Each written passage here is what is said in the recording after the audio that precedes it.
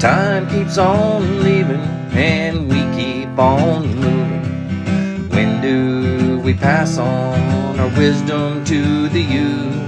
My veteran story, lost arts discussions, fireside chats with a bourbon or two.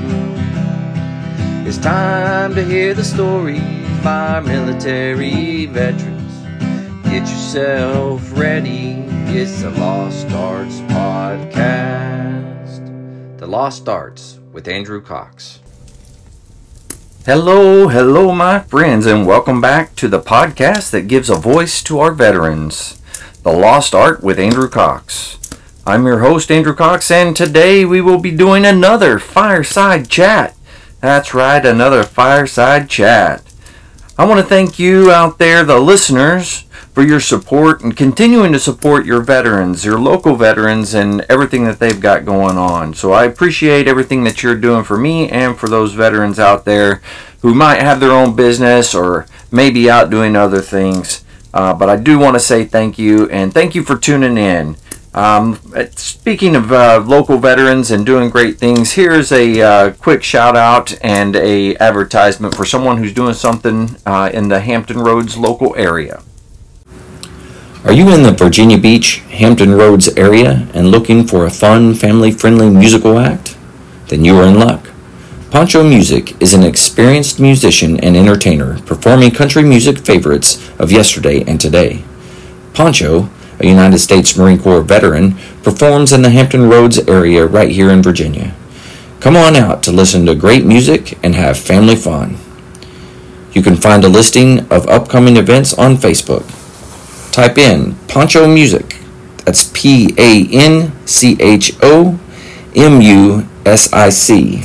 Like and follow. Support your local veterans. Poncho Music, performing in the Hampton Roads area. Alright, welcome back. In today's fireside chat, we continue discussing leadership. That's leadership according to this crusty Master Gunny, of course. But first, a quick sea story to get us going. So there I was. I was a drill instructor. Motivated drill instructor. I was one of the newer drill instructors, so it was, within my first, maybe second cycle. And we were doing a PFT, so a physical fitness test for the recruits. And typically the junior drill instructor is the ones that has to do all the hard work, right? The running the recruits and making sure that they're doing pull-ups and yelling and screaming when they're doing crunches and things like that. Well, this particular one, we started out doing pull-ups and got through the pull-ups and everything, and we started getting the recruits over for the run. And the first sergeant looks over and tells me, he's like, "Hey, jump in the cart and follow everybody, follow in behind everybody." I was like, "First sergeant, that's typically not a job that a junior drill instructor does." And he goes, I don't care. I said, "Get in the cart and follow us." I said, "All right, first sergeant." So I jumped in the cart and we took off down the road. And as we're running, one of the recruits kept falling back. And as he would fall back, he'd say, "Oh, my arm hurts," or "Oh, my leg hurts." And I'd jump out of the cart and I'd scream at him a little bit. I'd jump back in the cart and follow. And, I kept encouraging him through me yelling at him to continue moving. And we made it almost to the halfway point. And then the first sergeant saw us. And so he comes up and starts giving his little love and attention and words of encouragement to get this recruit to start moving faster. And the recruit just, again, kept just saying, "Oh, everything hurts. My arm hurts. My leg hurts. I can't breathe." And he just kept saying different things. And so the first sergeant's like, "You know what? Just put him in the cart. We'll figure it out. Get him to see a corpsman when we get back." I was like, "All right, first sergeant." So threw him in the cart and turned around. Started following everybody back. Well, on the depot where we were at, part of the run route runs on one of the roads, and we cone off the road there. And since I was following everybody, one of my drill instructor buddies comes up and he's like, "Hey, let's pick up the cones. You have the cart. Let's pick up the cones so we don't have to do it later." And I was thinking to myself, that's genius, because I really don't want to have to come back out here and do this. So the recruit who was sitting in the back of the little cart there, we needed him to move over. So we started yelling at him and encouraging him to move over. and he wasn't responding to us. And all of a sudden, he did like a Frankenstein move where his arms just kind of went up and he stiffened up, and so his arms were out in front of him, sitting back. And at that point, I knew something ain't right. So I reached over and grabbed my phone immediately, 911. Right, I started making the phone call. My buddy, he wasn't gonna believe it right away, and he's like, "Oh, this guy's faking." So he did a sternum rub. And I don't know if you ever had a sternum rub done to you, but it's your knuckles across the sternum of somebody's chest, really hard and violently. And trust me, if you're faking, you're gonna come out of it real quick, because that does not feel good. I can guarantee that. Anyway, so he did the sternum rub, and after the sternum rub, he looked at him and he's like, "No, he's still faking." I was like, "No, I don't think he is, man." And he said, "Sternum rub again." I was like, "Oh my God." Kid didn't move. He's still in his Frankenstein. I said, "Dude, we got to get him out and put him on the ground so we can do all the CPR and stuff." And he's like, "Okay." So we get him out and lay him on the ground. At this point, it's just me and my buddy and this recruit. There ain't nobody else around. So as a drill instructor, there's a litany of things that you do. If there's an emergency, there's, a recruit goes down, there's a certain thing that you do. The first thing is that sternum rub. And then you move on from there. So once we got him on the ground, my buddy went into drill instructor save everybody mode, and he did another sternum rub. He's like, here he says, "Are you all right? Are you okay?" And then he does a sternum rub. Of course, the recruit doesn't move again. So then he starts down the list of things that he has to do. So he looks around, looks at me, and he says, "You call 911." And I said, "Well, I'm on the phone with him right now." And he goes, "Okay." And he looks around again. Of course, it's just me and him. And he points at me and says, "You go get an AED kit." I said, "Okay, sounds good. I'll take care of that." And he goes, looks around again, and he goes, "You," and pointing at me, and he says, "You post road guards." And I'm like, "Dude, it's just me and you here. There's nobody else." I'll say, "I'll take care of everything. You just take care of this." He's like, "Okay." So as I turned around to go and find an AED kit, a car pulled up behind. So I ran back there, and I was like, "Hey, I need your help. I need you to be a road guard, make sure that nobody hits us or whatever."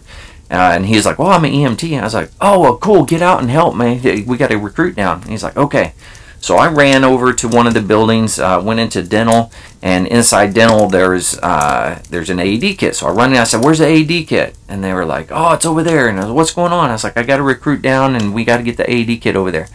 And they were like, "Oh, okay." So I grabbed the AED kit, I run back over, and at this point, he's doing CPR, my buddy. He's doing CPR on him.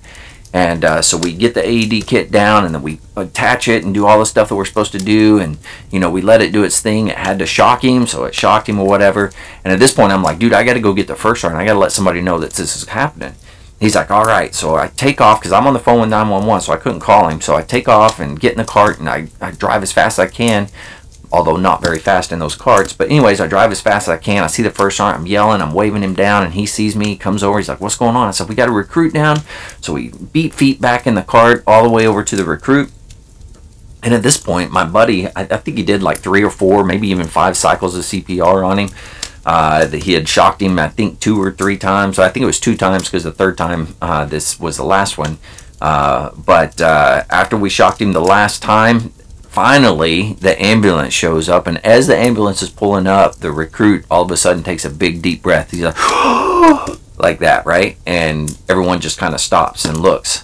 And of course, we freaking out, because we're like, "Oh my God, what the heck had just happened?" And I forgot to mention, when I came back with the first sergeant, this is a good part of the story. When I came back with the first sergeant, there was a group of sailors around as my buddy is giving him CPR, and the head doc for the dental clinic was given a class, a professional military education class, to everyone standing around. Say, "This is textbook CPR. This is exactly what you're supposed to do," and da-da-da. And he's like going through the motions of giving this class to everybody during the emergency, which was absolutely insane. But anyway, so after the incident, the medics, they got him, they put him in the ambulance, took him to the hospital. We eventually catch back up to the platoon, and of course, at least my senior drill instructor and everybody else was not happy with me, because I wasn't there for the rest of the CFT, or PFT, excuse me, the physical fitness test. And eventually, the first sergeant and the company commander called for us, and we got called to the office. I had to go through the whole litany of the story, explain everything that happened, so they understood. And I thought for sure that my career was over. I could see my career flashing before my eyes, and I was like, "Oh my God, we're going down for this hard." And at the very end, company commander. He's like, you guys did such a fantastic job that he's going to be okay. He's at the hospital. They're looking into it and he's alive and he's doing well. And at that point, it was just like a big relief. And I was like, oh, thank God. But yeah, that was one of my wonderful experiences as a drill instructor. And my wife, she always says, I never understood, like, how is it that you, of all people, could help kill somebody and then bring them back and then get an award for it? And I actually did get an award. I got a certificate of commendation. And then my buddy, who actually did the CPR, I think he got a NAM, if I'm not mistaken. But anyways, did really well. It was definitely a fun time, I could tell you that. But it makes for a heck of a story, right? Killing a recruit and then bringing them back. So, all right. So we're going to get back into this discussion, talk a little bit about leadership, at least leadership according to this crusty Master Gunny here. So last time we spoke about just genuinely caring, just having an attitude of, I actually care about the individual, and I'm going to go out of my way to learn everything I can about that individual. That way I can recognize if something is off in that individual as we move forward, and I can help them through not just work issues, but personal and those types of things. And we talked about the difference between a leader and a manager. That leader is more for everything, right? So we had the definition, the sum of those qualities of intellect, human understanding, and moral character that enables a person to inspire and to control a group of people, right? And then that manager, a person who is responsible for controlling or administering all or part of a company or organization. So really, that manager, he's just managing, doing the administrative aspects for the job, right? I'm going to do the job, I'm going to make sure everybody else is, and then we're going to go home. And that leader, he's there to make sure that everyone is taken care of on the personal level, on the military side, if you're in the military, making sure the job gets done, all of those things, all aspects. So that puts us into the second part that I want to talk about, and that's friends and enemies, right? So we have to know who our friends are. We have to know who our enemies are. So we've probably all heard the saying, keep your friends close, but keep your enemies closer. And when I hear that, I think that, yes, we want our friends close to us, but we need our enemies closer. Like, I need to have them so close to me that I know what it is that they're thinking. I know what it is they're trying to do. That way I can recognize what they're going to do, and I can either counter it or whatever to be able to get the mission done, right? So let's look at the definitions again. Friend, a person whom one knows and with whom one has a bond of mutual affection. Okay, that's friends. Now, enemy, a person who is actively opposed or hostile towards someone or something. Okay, so there's your two definitions, right? So I always talk to my Marines and talk to people that when I'm giving this discussion, and I always say that anybody can be your friend and anybody can be your enemy. In fact, the same person can be your friend, and then in the next day or the next couple of minutes, hours, whatever, could be your enemy. Why do I say that? Well, a friend is somebody that you have a bond of mutual affection with, right? So let's say me and my buddy, we want to go out and we want to do something. So we agree that, yeah, we want to go out, we want to have a good time, all those types of things. At that point in time, he's my friend. No matter which way you spin it, he's my friend. All right, but now comes a little more difficult part. I want to do one thing, my friend wants to do another.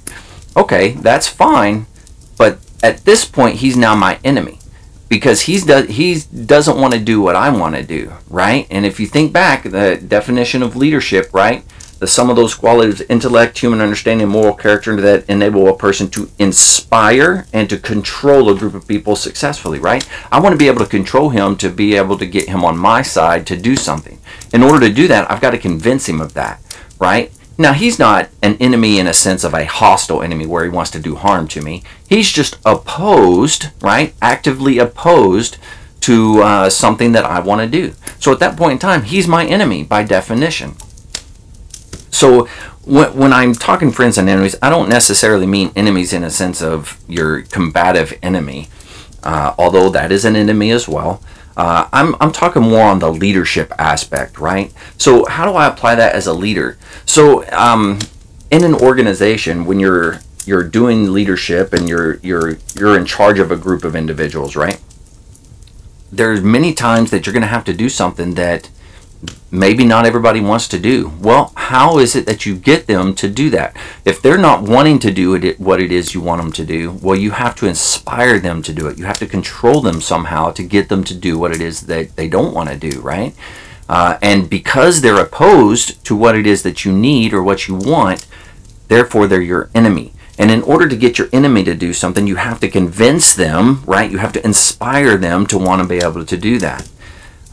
So that's kind of how I relate friends and enemies when we're talking about specifically leadership and those types of things. Not necessarily enemies in a sense of a hostile, right? Not somebody that's actually wanting to do harm to you, but somebody who's actively opposed to what it is that you want done.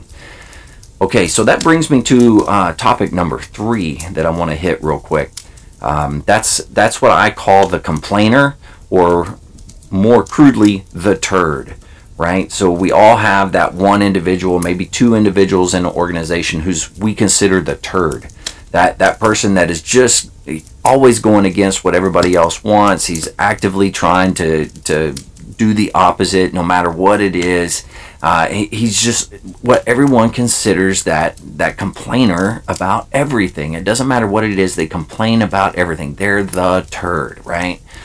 So I have learned over my 25-year career that the turd is actually one of the best natural-born leaders in your organization. Yeah, that's right. One of the best natural-born leaders. Now, you may think to yourself, wow, how can you call that person a natural-born leader? Well, this is how. As a individual, they are able to get people on their side very easily.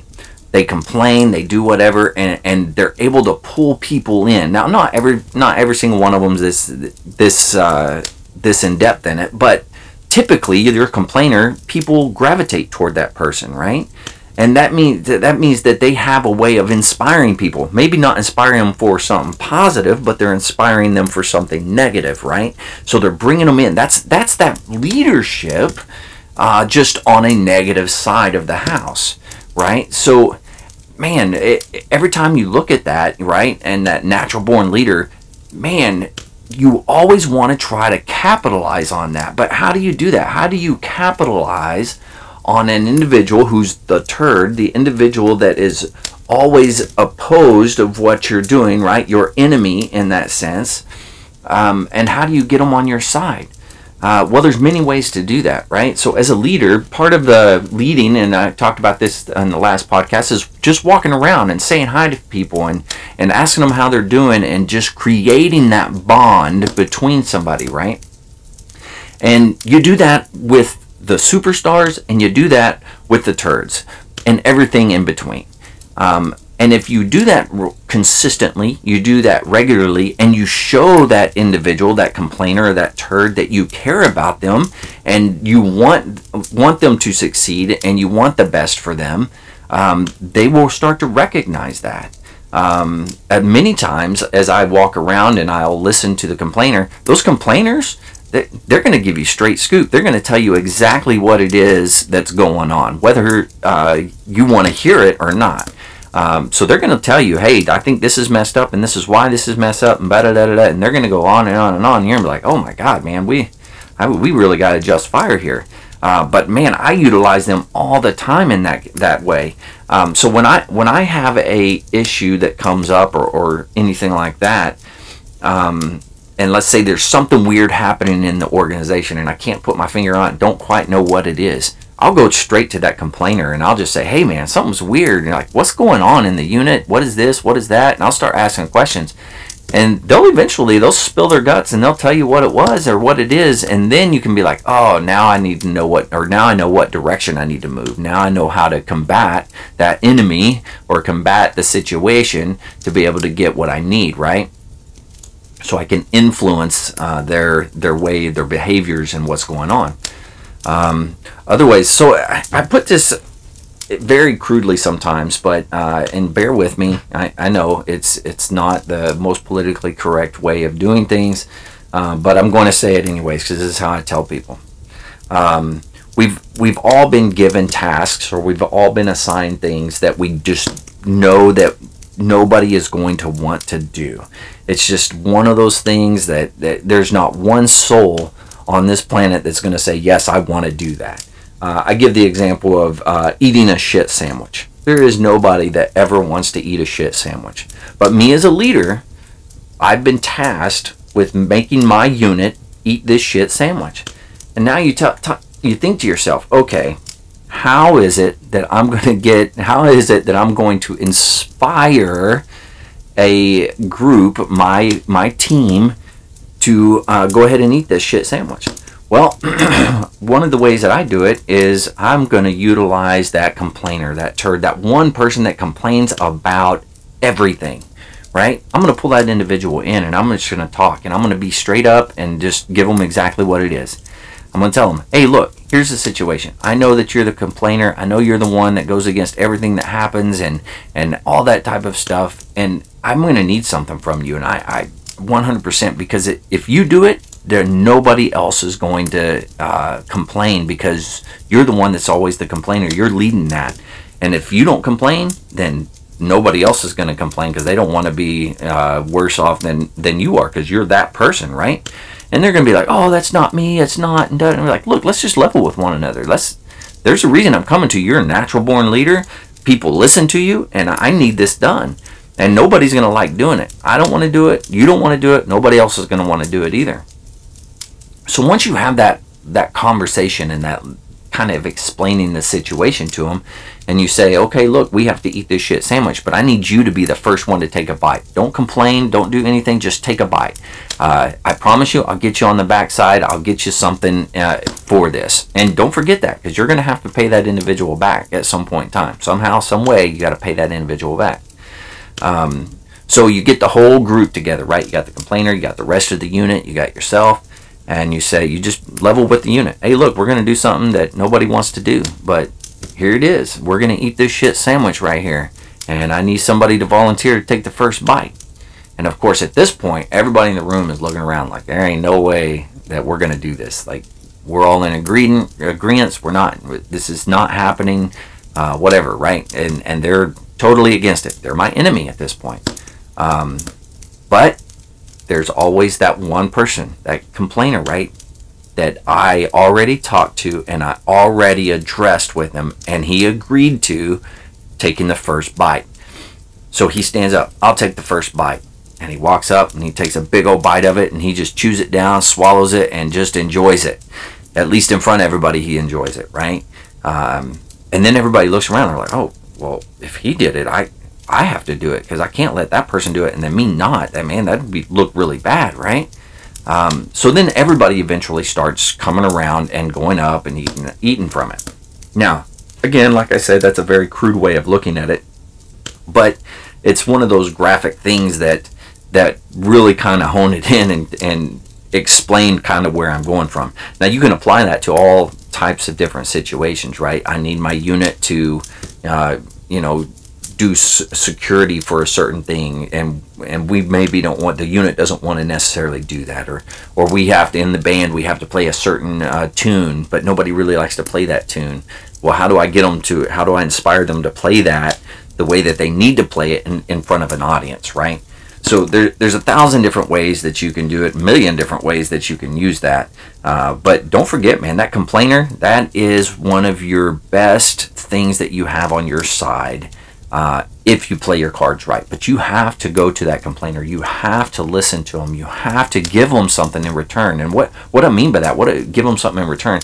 When you go to them and you listen to them and you try to hone in on what is it that they're talking about and what's going on, then you need to take that back and change something that individual was talking about. That way, whenever the individual sees the change, they're going to say, oh, he was actually listening to me. He changed something that I said that we should change. So that's a way that you can listen to them, right? And really, there's a go-getter in every unit, and then there's the other flip side of that, right? That complainer, the turd, whatever you want to call it. But there's a flip side. almost in every rank, if you're in the military, all those types of things. If I see something strange and within a sergeant rank, and I'm like, oh, that's weird. Well, I'm going to go to the go-getter, and I'm going to get his point of view. Then I'm going to go to the complainer or that turd. I'm going to get their point of view. And then I'm going to start piecing everything together. So as a leader, you have to utilize everything that's around you. And I'm telling you right now, utilizing your complainer, utilizing that turd, that is one of the best ways to be able to inspire your unit to do things that maybe they don't want to do. All right, I'm going to hit one more thing real quick. We got a couple more minutes here. So I'm going to hit enthusiasm. So I talked about before, I walk around and I try to be motivated when I talk to people, like just introducing or not introducing, saying hi to folks walking down the hallway, right? Like, hey, how you doing? You doing all right today? And I try to stay upbeat. That's something that a lot of times gets lost. When you are going day in, day out, doing the same things over and over and over and over, that enthusiasm tends to drop.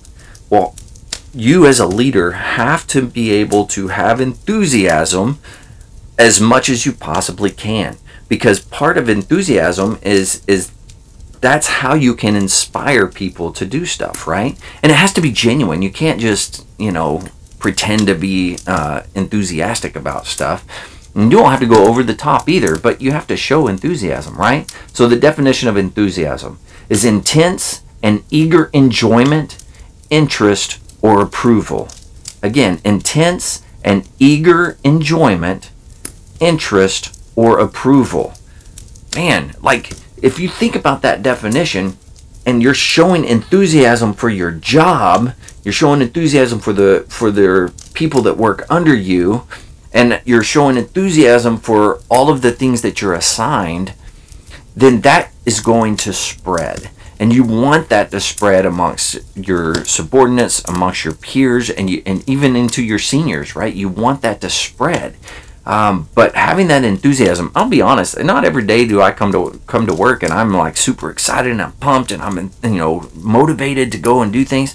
There are many times I come to work and I'll just want to sit in my office. I don't want to do anything. I don't want to talk to anybody. I don't want to see anybody. But I know as a leader, I have to show enthusiasm as I walk around, because it's not about me, the individual. It's about something bigger. That something bigger is the unit. That something bigger is, in my case, the Marine Corps, right? That something bigger is the United States of America and what it all represents. And I have to show enthusiasm to keep people in the fight, to keep people motivated to move forward and inspire them to continue to move and do what is best, in the best interest for them, in the best interest for the unit, the best interest for the Marine Corps, the best interest for the nation. So if you keep that in mind, you just have to somehow always have enthusiasm, right? That intense and eager enjoyment or interest in what people are doing, or giving approval for different things, right? But that is one of the best ways that you can do, or best things you can do to show people around you that it's not as bad as they think it is, right? And a lot of people will say, well, false motivation is better than no motivation at all. And some people will be like, no, that's crap. That doesn't make any sense. And da-da-da-da-da. Well, I'm here to tell you, there are many, many times that I utilize that false motivation because I'm not in the mood. I don't want to do it. But I take a step back and I go, okay, this isn't for me. It's for everybody else around me. And then I act enthusiastic and I go out of my way to show them that I'm eager to have enjoyment in what's happening around me. And that tends to lift everybody's spirits a little bit and gets them a little more excited about what is happening, and being able to stay in the fight and do what it is that they want to do. I'll give you a good example. Okay, so we in the military, right, we have to do field day. So field day, for people that don't know, that's where you clean, right? You're gonna clean the spaces that you work in. You're gonna clean the bathrooms. You're gonna do all those types of things, right? And I'll be honest, that's not a really enjoyable job, and it's not what I joined the Marine Corps to do. But that's a thing that has to happen. It's one of those things that in the military that we do. We have to make sure that we're cleaning up and we're keeping everything sanitized and all that type of stuff, right? Well, one time as we were assigned that and we were going through, everyone's spirits were down and everybody was all disappointed, and I was like, oh man, I can't believe we have to do this. It's an all day thing, and I don't want to, so we're all grumbling and griping and stuff like that. And then out of nowhere, somebody's like, hey, you know what? Let's just sing some songs while we're doing this. And so they started singing different songs, doing different things or whatever. And all of a sudden, that anger, that frustration of having to clean kind of got put on a back burner. And now we have something new to bond us together, right? And start to enjoy things, and not necessarily the enjoying of cleaning, but the enjoyment of singing silly songs and being motivated in that sense. So when you say false motivation is better than no motivation at all, in my opinion, that's very true. That if you're having that, even if it's false motivation starting out, eventually it will turn into, hey, this is kind of fun, this is exciting, this is something new, something different. And then they'll start to want to do better and things like that. But that's a small example of what I'm talking about, but that's a real world thing. That actually happened to me when we were doing field day. So I'm going to wrap it up right there. So friends and enemies, right? The complainer, the turd, and enthusiasm. And of course, the first podcast, the Fireside podcast, of talking about this, we talked about genuinely caring. So keep those things in mind. We're going to talk some more a little bit later. On Friday, we'll discuss a little bit further. We'll go into acceptance of failure and learning from your mistakes, accountability, responsibility, and decisions. So we're going to hit those up on Friday as we're moving forward. But I want to thank you again for joining me and coming in and just being a listening ear to me as I ramble on about crazy stuff or things that I believe are important. Stay tuned tomorrow for... nope, not tomorrow. Stay tuned... Yes, tomorrow. Stay tuned tomorrow for another My Veteran Story. We'll continue on with Bob, who we had on before. So we'll continue on with his story. He's got a fantastic story, a lot of great stuff there. So please stay tuned for that. I'm always interested in anybody that would like to share their story. Be sure and hit me up. The email, thelostartswithandrewcox@gmail.com. Very easy to remember. I try to make everything the same. So with is spelled out, but the Lost Art with Andrew Cox at gmail.com. So send me an email. You can shoot me something on Facebook Messenger. We're in the, I think, 1,700 followers now on Facebook, which is tremendous. I never thought we'd go that far. We are getting more and more listeners every day, and I'm excited for that. I'm excited for what's to come as we go around and in the near future travel the country and interviewing veterans. So with that, that's all I've got for today. Stay motivated and change your socks.